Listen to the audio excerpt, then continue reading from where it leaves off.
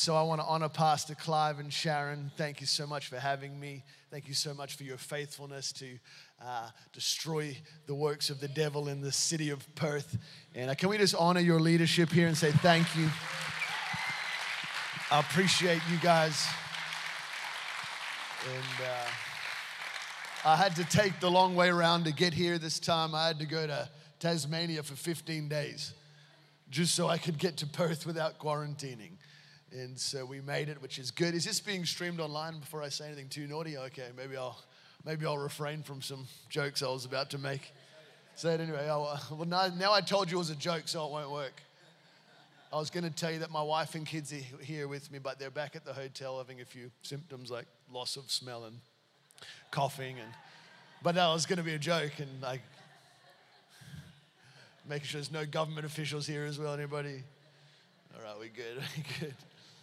Hey, it's so good to be here. I want to come and I don't want to waste any more time getting into the Word. We are moving to America. Hopefully next week is the plan. And so strangely enough, I had to apply for exemption to leave my own country. That was fun. And imagine that. And sorry. I want to preach tonight on the subject called active Christianity. I don't believe we're supposed to be passive. I don't think we're supposed to sit back.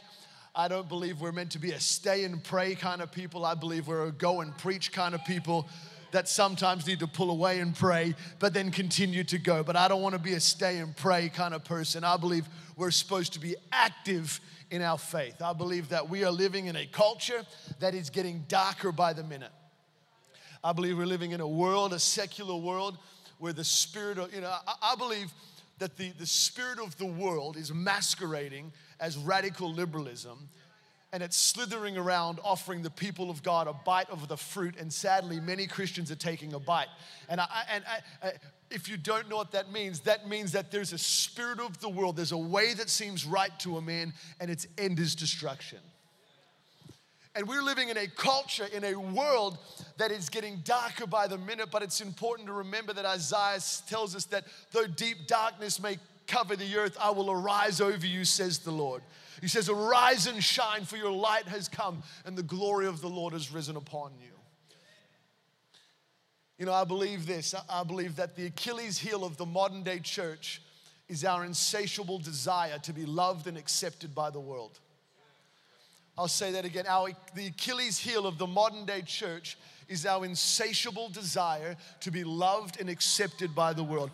Insatiable is a thing that's unsatisfiable. And with the church, generally speaking, the modern day church has found ourselves in a place where we think we're supposed to impress the world, where we think we're supposed to, make the message of the gospel more palatable. And in doing so, we give people a lukewarm, watered-down version of the truth of the gospel to trick them into our buildings. And then when they get here, they get offended because they weren't told the whole truth anyway.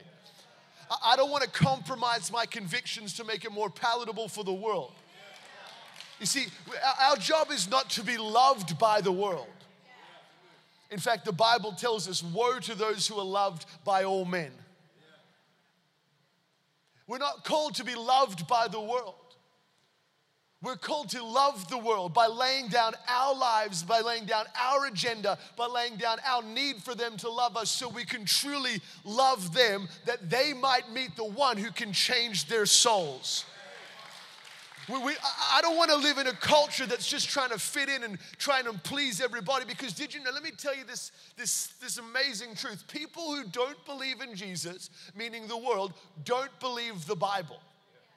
We can't expect them to like the things that we believe according to the Word of God. And let me tell you this.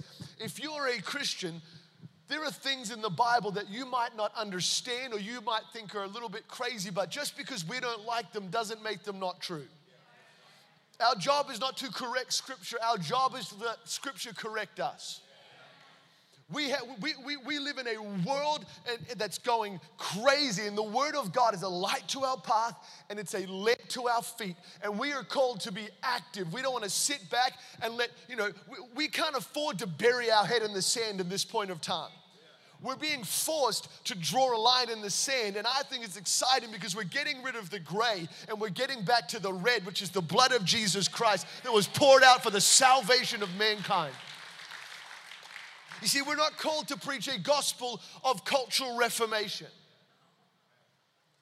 We're called to preach the gospel of salvation and the arrival of the kingdom of God in the Savior Jesus. You see, we want cultural reformation, but let me say this. We want revival. We want mass salvation.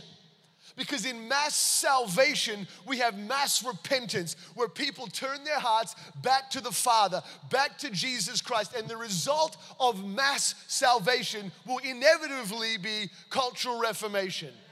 But we've got to be careful. We're not here to reform culture. We're here to get people saved, born again into the kingdom of God, out of the kingdom of darkness and into the light. So we need to be active. We can't sit back anymore. Australia needs a move of God. The world needs a move of God. Darkness is slithering into all sorts of places, and there's only a few left who are willing to stand their ground in the face of persecution, to stand their ground in the face of being called a bigot, to stand their ground in the face of being called naive. And we have to have courage, amen? The righteous are as bold as a lion. There's a reason, because we have God on our side. We serve the living God. God will not be mocked. And I love this church because you are an active church. I see you from a distance on social media. You preach the gospel. You go into the dark corners. You go to the places where nobody will go. You have leaders that as we drive down the main strip in Scarborough, looking at all the people in the clubs, go, man, we need to get down here and preach the gospel. Rather than leaders who go, man, we need to get down here and drink with these people. Because there are a few of those around. So tonight I want to go through 4 actions of advancement. If I haven't already upset everybody. Okay, good. We're making people happy. I want to go through 4 actions of advancement for the gospel tonight. Amen? Are we okay with that? And then we'll see what happens afterwards. If you have your Bible, you can open it to the book of Matthew chapter 16, verse 17. Matthew chapter 16, verse 17. I'm reading out of the New King James Version because I was told the version I was going to read out of was a heretic's Bible, so I changed it. Matthew chapter 16, verse 17. This is what it says. Jesus answered him and said, "Blessed are you, Simon Bar-Jonah, for flesh and blood has not revealed this to you, but my Father in heaven." This is the moment where Jesus said to Peter, or then called Simon, he said, "Who do you say that I am?" And he responded and says, "You are Jesus Christ, the Son of the living God." And Jesus says to Peter, "This was not revealed to you by flesh and blood, but by my Father who is in heaven." Verse 18, he says, "And I say to you that you are Peter, and on this rock I will build my church, and the gates of Hades or the gates of hell will not prevail against it. I will give you the keys of the kingdom of heaven, and whatever you bind on earth will be bound in heaven. Whatever you loose on earth will be loosed in heaven." I want to quickly tell you this tonight. Peter, it was revealed to him by the Father in heaven, and he said, "You are Jesus Christ, the Son of the living God." And Jesus responds and says, "I will call you Peter, and on this rock I will build my church, and the gates of hell will not prevail against it." I firstly need to clarify that Peter is not the rock in which Christ is going to build his church. Christ is not building his church on a person. Christ is going to build his church on the revelation that he is the Son of God, the Savior of the world, who was poured out for the remission of sin of man. The revelation, the cornerstone of our faith is that Jesus is the Son of God. And that is the rock, that is the firm foundation that Christ is going to build his church on, and the gates of hell will not prevail against us. You know, the book of Acts, chapter 1, verse 8 says, "You shall receive power when the Holy Spirit has come upon you." The word power speaks of dynamite, dunamis. It's an explosive, miraculous power. You shall receive miraculous power when the Holy Spirit has come upon you, but the Bible tells us it comes upon you for a purpose. That purpose is not just so you can have some tingles in a great worship set. That purpose is not that just so you can fall over on the ground when someone prays for you. That purpose is not that you would just speak in other tongues. In fact, the Bible says that you shall receive power for a purpose, and that purpose is to be a witness of Jesus in Judea, in Samaria, and to the ends of the earth. You receive this Holy Spirit and miraculous power for a purpose, to be a witness of the rock of salvation, Jesus Christ. Does anybody believe that tonight here? We are called to advance the gospel. So actions of advancement, number one is this: proclamation. Proclamation. Preach the gospel. Mark chapter 16, verse 15, Jesus says to them, "Go into all the world and preach the gospel to every creature. Whoever believes and is baptized will be saved, but he who does not believe will be condemned." The word proclamation means to publicly herald. It means to open your mouth. It doesn't mean to just be a Christian. It doesn't mean just have somebody know that you're a Christian. You know, I like to quote this thing all the time. It's St. Francis of Assisi. He says, "Preach the gospel at all times, using words when necessary," which I love. It speaks of, do you live a life that represents the God that you say that you serve? However, our commissioning is to proclaim, which is to open your mouth and publicly herald, to tell somebody the good news of Jesus Christ. The good news of Jesus Christ speaks of Jesus coming to save sinful humanity from their sin. It speaks essentially of the arrival of God's kingdom in the person of Jesus, that those who are dead in their sin might be made alive in Christ. This is the gospel that we are all commissioned to publicly herald. We may not all preach it from a pulpit. We might not all preach it on Facebook. We might not all preach it on Instagram stories, but we are all called to publicly open our mouths and tell people about the saving power of Jesus Christ. How will they hear if we don't preach? We're all called to be these people. You know somebody who needs Jesus, and you have a mouth and you have a testimony. So we are all called, we all have the responsibility to be a people that publicly announce the good news of Jesus Christ. Amen. The thing about the good news is that the thing that makes it good is that there's bad news.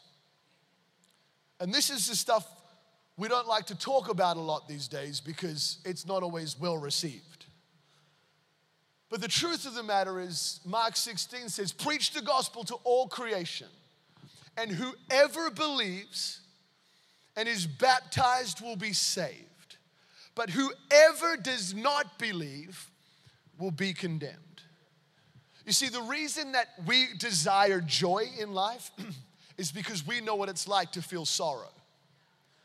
The reason we desire peace is because we know what it's like to feel chaos, fear. The reason we desire to travel is because we're not allowed to. The Bible tells us in John 3:16, "For God so loved the world." The world speaks of the totality of fallen humanity, past, present, and future. God so loved the totality of fallen humanity, past, present, and future, that he gave his only begotten Son, that whosoever, which speaks of anybody, red, yellow, black and white, rich, poor, weak, strong, famous, forgotten, it is an indiscriminate people, that whoever believes says puts complete trust and reliance upon. It doesn't just mean that you believe that Jesus is real. The Bible tells that even the demons believe that he's real. But whoever puts complete trust and reliance upon the name of Jesus will not perish, but have everlasting life. But if the good news is that those who believe will not perish and have everlasting life, then the bad news is that those who don't believe will perish and have everlasting death. It goes on to say, "For God did not send his Son into the world to condemn the world, but that in order through him the world might be saved. It says that those who don't believe are condemned already because they have not believed in the name of the only begotten Son. I'm trying to tell us today this, that we don't serve an angry God in heaven who sent Jesus to send people to hell. God didn't send Jesus to condemn the condemned. The Bible tells us that those who don't believe are already condemned. So we serve a loving God in heaven who sent Jesus to give people a way out.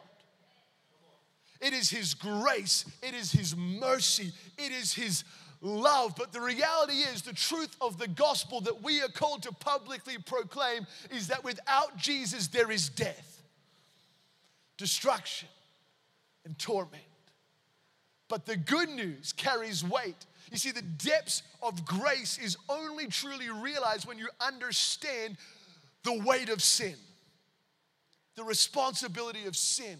Sin leads to death, but Christ came and died for whosoever would believe. And this is the message that we are called to publicly proclaim. Not just come to Jesus and you'll get a new car. Not just come to Jesus and you'll have a blessed life. There are blessings in following Christ. That's part of the benefits of being a child of the living God. But the gospel is straight down the line. Win the lost at any cost.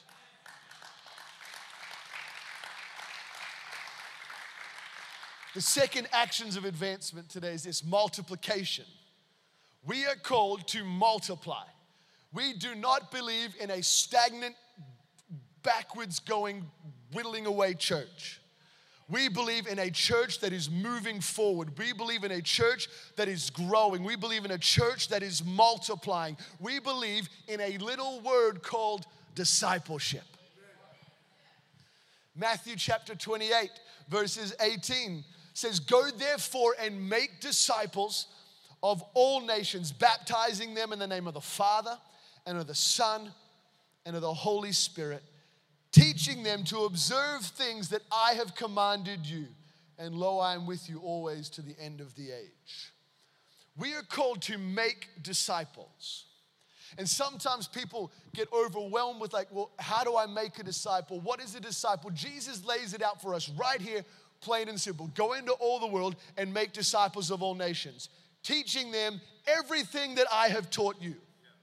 To make disciples is to teach somebody everything that God has taught you. And if there's not learning anything, then you need to pay more attention on Sunday mornings. If you don't have something to teach somebody else about Jesus, you need to pay attention in small group. You need to be a person. We are all called to make disciples. I have friends who have a church over in Asia and the Philippines. When we met them, it was a church of around 40,000 people. To these days, it's a church up into the hundreds of thousands of people. And they've built it on discipleship. And they have this statement. They say, discipleship is relationship, which is brilliant. It simplifies it. But I want to clarify this statement. Discipleship is best done in relationship, but relationship is not discipleship. Discipleship is intentional life transformation.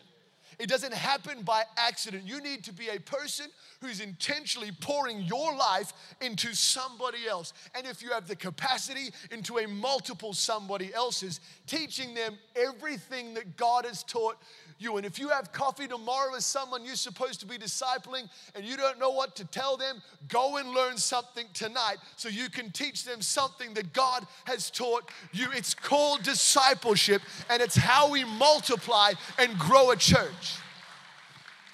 You see, church growth starts with evangelism, but it's sustained through discipleship. Because God's not just looking for a powerful meeting, He's looking for a powerful movement. Because meetings are momentary, but a movement can be revolutionary. We don't want just people putting their hands up in an emotional meeting and tomorrow going back to the hellish life they were living. We need people to raise their hand up and say, I want to follow Jesus. And then they need someone just like you to grab them by the hand, grab them by the shoulder, and teach them everything that God has taught you. Get them baptized into the family of God. Get them in the newcomers course so they understand what it looks like to be a part of the living hope. It's called the Church of Jesus Christ. We are a force to be reckoned with. Number one, proclamation. You and I are called to preach the gospel. Number two, multiplication. You and I are called to make disciples. We don't have to overcomplicate it. Teach somebody something that God has taught you. Amen? Number three is this, demonstration. Demonstration. Matthew chapter 10, verses 7, it says this, as you go, preach, saying the kingdom of heaven is at hand. Verse 8, heal the sick, cleanse the lepers, raise the dead, cast out demons, freely you have received, so freely give. Can I tell you, part of being a kingdom advancing believer is recognizing that we are called to demonstrate this kingdom that is at hand. We are commissioned to lay our hands on the sick and see them recovered. That's the responsibility of believers. If there's someone sick among you, put your hands on them and command their bodies to be healed. But what if it doesn't work? Then do it again. And then what if it doesn't work that time? Then do it again, and then do it again. I don't just pray for the sick to get a testimony. I pray for the sick because I'm commissioned by my Lord Jesus Christ to lay my hands on the sick, and he says they shall recover. So I will not submit to my failures. I'll submit to the word of God and let the word of God transform my experience. You know, you're called and commissioned to drive out demons. Demons are filthy little devils who attach themselves to people's lives or in some cases find homes within them. And we are called to drive them out. We are called, anyone ever seen a demon? Some people. Anyone ever seen a demon cast out of somebody? Okay, maybe we can try. Everyone just look at me. I'm going to see if anyone has one. And we'll just quickly show. No one's looking at me, Dave. Why not? But we're called, we're commissioned. These things are real. You'll be, in the West, we don't like to talk about this stuff. It doesn't change the reality of it. It doesn't change the truth that in many, many churches around the world, we go and we see people raising their hands in worship, and at the altar at the end, a demon's coming out of them. Because if we don't address, if we don't recognize we have authority over all the powers of the enemy, then demons will sit in our churches, pay their little tithe, and walk out living like hell because we don't realize that we are commissioned by God to drive out demon forces. You know, when John the Baptist was in prison, he was locked up. You know John the Baptist, he had the dreadlocks, camel's hair, eating locusts and honey. Sounds like the modern day vegans, isn't he? John the Baptist was in prison, about to have his head chopped off. And he sent his disciples. He was like, man, I need to know if this guy, Jesus, who's come, if he's the one. And he sent his disciples to go see Jesus. And his disciples went to Jesus and he said, Jesus, John has sent us to ask, are you the one? Are you the coming Messiah? And this is how Jesus decided to tell John the reality of who he was. He said, go and tell John, the gospel's being preached, the sick are being healed, the lame are walking, demons are being driven out. Jesus said, go tell John it's me. He'll know it's me because these are the things that are happening. Can I tell you, we are called to demonstrate the kingdom of God here on earth. When there's someone possessed by a demon, they don't need us to be relevant. They need us to be radical. Relevance will pat that thing on the back. Powerful and radical will say, in the name of Jesus Christ, get out of that person. And we'll watch a dead man come to life. We'll watch a lame man begin to walk. We'll watch a depressed person find freedom. We'll watch an anxious person find peace because you've not been given a spirit of fear, but of power, love, and of a sound mind. There's a scripture that talks about these guys who tried to cast some demons out of these little guys. And these guys didn't understand who they were. And the demons said, Jesus I know, Paul I know, but who are you? Can I tell you, we don't want to be the who are you category. I want to be known as Jesus I know, Paul I know, David I know, and Joel I know. I'm out of here. I want to walk. I'm telling you, if you've been to Africa, you know this stuff's real. If you've been to Australia, you should know this stuff's real. If you go to America, Lord help me, it's really, really real. There's an army full of demons over there. They called, no, I won't say that. I wasn't going to say Democrats, I promise. We're called to demonstrate the kingdom of God. Sickness is to the body what sin is to the soul. And both were paid for by the blood of Jesus. Amen. Maybe the worship team want to join me. The last, well, there's two more. We'll see how we go for time. The next one, action of advancement, is this. Domination. I knew David was going to like that one. I'll go back to the passage we read in the beginning. Matthew chapter 16, verse 16. Simon Peter answered, you are the Christ, the Son of the living God. Verse 17, Jesus answered and said to him, blessed are you, Simon Bar-Jonah, for flesh and blood have not revealed this to you, but my Father in heaven. And if I also say to you that you are Peter, and on this rock I will build my church, and the gates of hell will not prevail against it. I believe that Jesus, according to Scripture, has been building his church for 2,000 years. But I don't just believe he wants to build it numerically, although I do think he wants to build it numerically. Because what we don't need is a big, tall, thin tower of 1, 2, 3, 4 with no foundation that's wobbling and it gets up here. We've got a big list of numbers and it's flopping all over the place and can't do any good for anyone. I believe he's building his church numerically, but I believe he's building his church foundationally. I believe he's building his church in courage. I believe he's building his church in revelation. He's building his church in power. He's building his church in authority. He's building his church in the scriptures, that we would be a force to be reckoned with. He said, I will build my church and the gates of hell will not prevail against it. And for a long time, I've always loved this scripture because I feel, sometimes the warrior inside of you just wants to get out. And I've loved, but I had this picture, right, that we are the church of Jesus Christ, and the world can say what they want about us. The world can think what they want about us, but we're going to stand firm. We're going to stand strong. We are the church, and they can bring the hordes of hell our way all they want, but we're going to keep fighting. We're going to keep standing, and it feels good and it excites me. But, have you ever watched Lord of the Rings? If you haven't, you must repent, go home, put on the trilogy.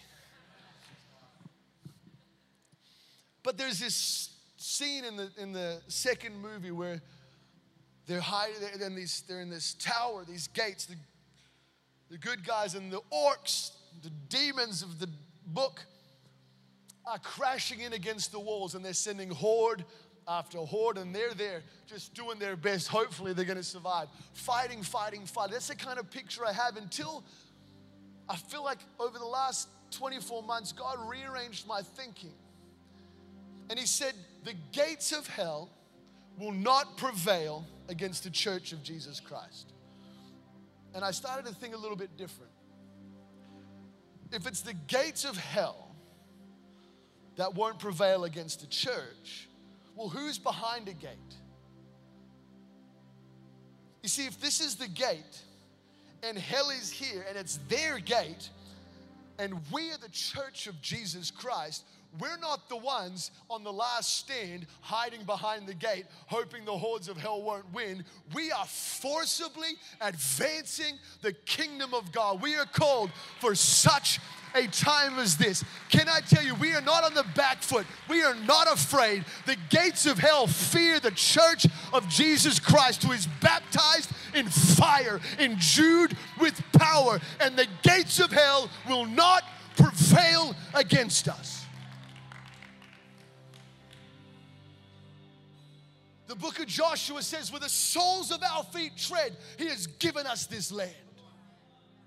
Every street corner that a gospel-believing person stands on, we're taking territory. Every university you stand up for the truth of the gospel in, you're taking territory. At Levers, at Schoolies for Jesus, you're taking territory. In the government, we need to take territory. We are not the cowards. We are not the ones who are wrong. But if God be for us, who could stand against us?